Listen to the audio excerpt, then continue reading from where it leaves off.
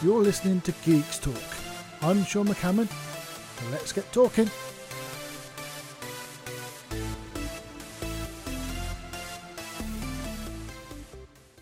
Hey everybody, and welcome to episode 9 of the Geekz Talk podcast.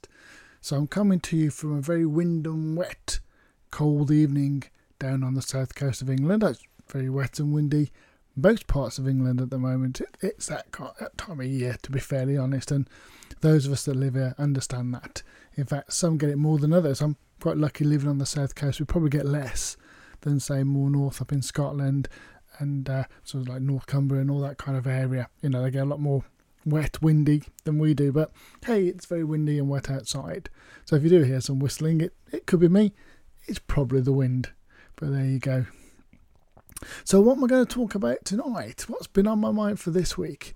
Well, there's always lots of things on my mind, to be fairly honest, and things I want to talk about.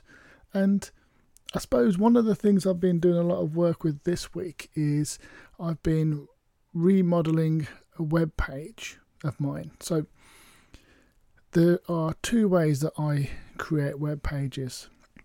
The first is I write the HTML5, the CSS, had a bit of JavaScript, maybe a bit of PHP, all by hand. And that's kind of the traditional way that I was sort of first taught way back in 1994, 95, a long time ago. And it always feels good when you're writing it in a code level because it's fun, but obviously it takes a lot of time. There are complex parts to it. You do have errors and mistakes, but because you're writing it yourself, I feel that you can get, a more sort of personal touch to what you want, if you know what I mean. You can design it to be exactly what you want in there. You can put in the elements that you want. You can design the elements how you want. You can put, say, for example, padding and border styles that you want and so on. And I haven't been doing it that way, but that's the one way that I do it. And actually a few weeks back I was looking at creating some code to potentially, say, put parts of articles in a MySQL database and then just reading that with some JavaScript, etc. out of that and putting it into a page and having sort of a design around each article. So having it almost like a blog post. You could actually just write it directly to the database and read it out.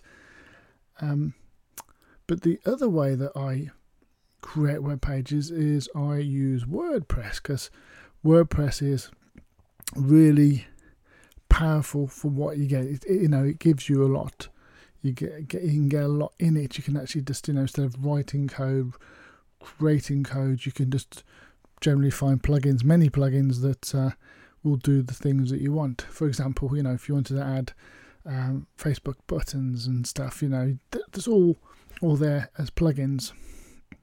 And I have been using a particular theme or theme builder called Ultimatum. Now, I found this a few years ago, where it was someone was offering it on a sort of the Lifetime Pro edition at a very good price, sort of a deal. So I thought, well, why not? Let's give this a try. It looks good. It does what I want in that you basically have nothing. You start off with blank and you have to create your templates. You have to create your layouts, and you create it from a blank page, and create it how you want. And you can spend a long time, get some great results. And since I've had it, it's gone through a number of iterations. I think it's up to 2.7 or 2.8 now. I can't remember the exact version, to be honest. I think it's 2.7 something or other. Version 3 has been on the books for a while, and version 3 they're moving to a more UI build sort of process, because with Ultimatum you have most of it's like built by drag and drop. You create your layouts from elements by dragging and dropping, and you manipulate most of the CSS using buttons and tabs and so on. But there is some custom elements that you can do in regards to CSS, etc. There's to tweak it how you want it to be. It's very powerful and it's really good. Now, there was one other one I wanted to try, which I won't mention here because every time I've asked them, they won't do any good deals on there, so I didn't do that. But the latest one I've actually got, another one that I was actually quite interested in, is the Divi Theme Builder, get that right, by Elegant Themes.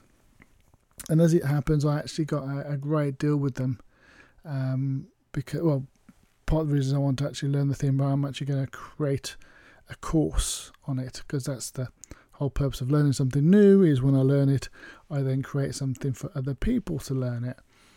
But the reason I wanted that is, again, you build sort of a template, as it were, a layout. Not quite the same as Automaton, because with Automaton you start with blank, and with the Divi Builder you actually put in, say, one of their themes like Divi, D-I-V-I. I keep saying Divi, D-I-V-I. It's pronounced Divi, but just to make that clear.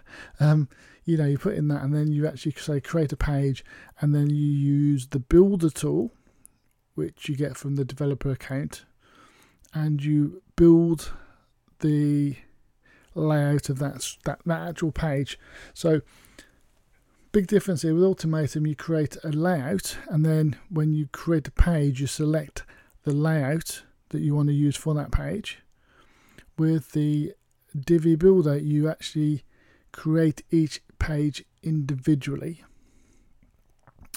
Now what it gives you lots of elements to create the pages, which is great, and it gives you, again, very similar, it gives you a lot of customization options for the CSS parts of it in the sort of the tabs and the buttons, which is kind of a, as I say, a not a manual, a very automatic process, as it were, like click and button, drag and drop, all that kind of stuff, option to actually edit the CSS.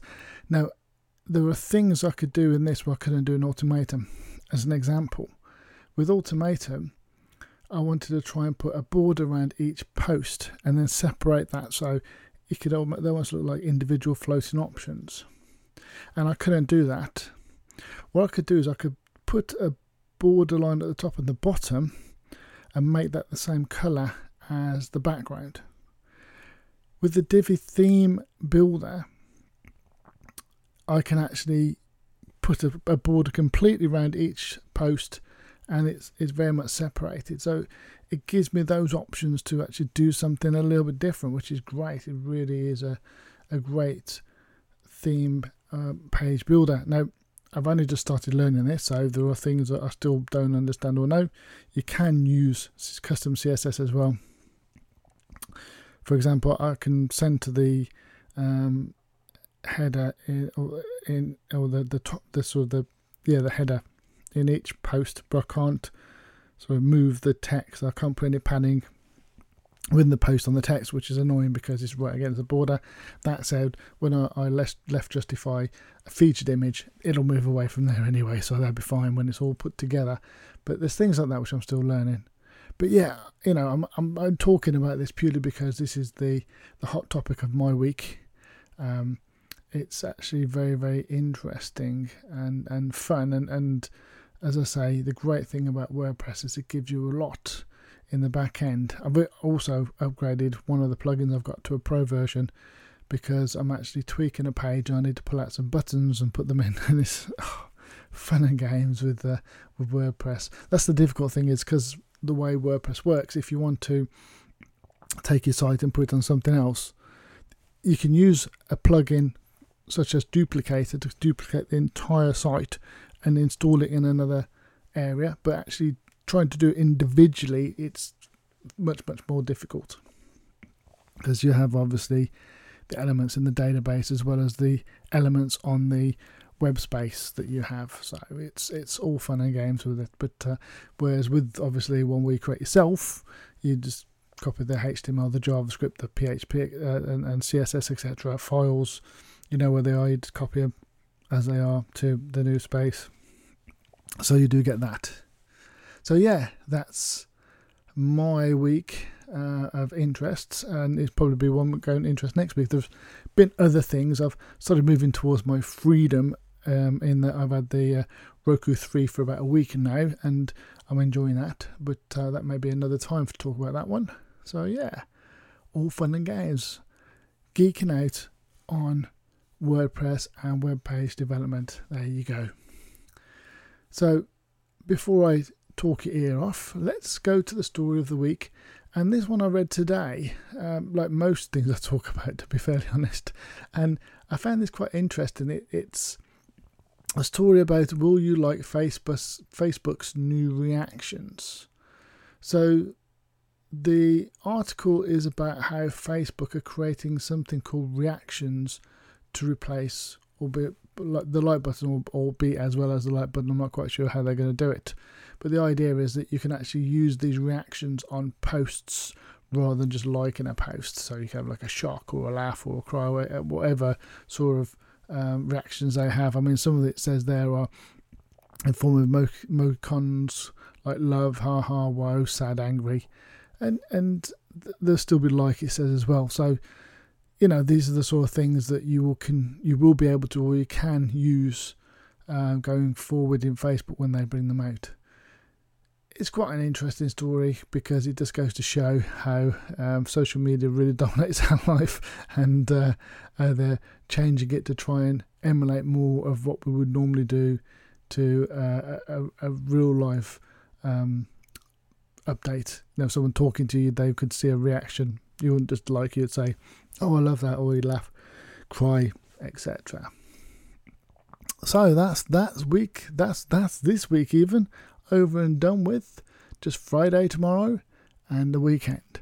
So enjoy your weekend when it arrives, and I will catch you next week with the new episode. Bye for now, guys. That's it for this week. Thanks for listening, and don't forget, keep an eye out for next week's episode.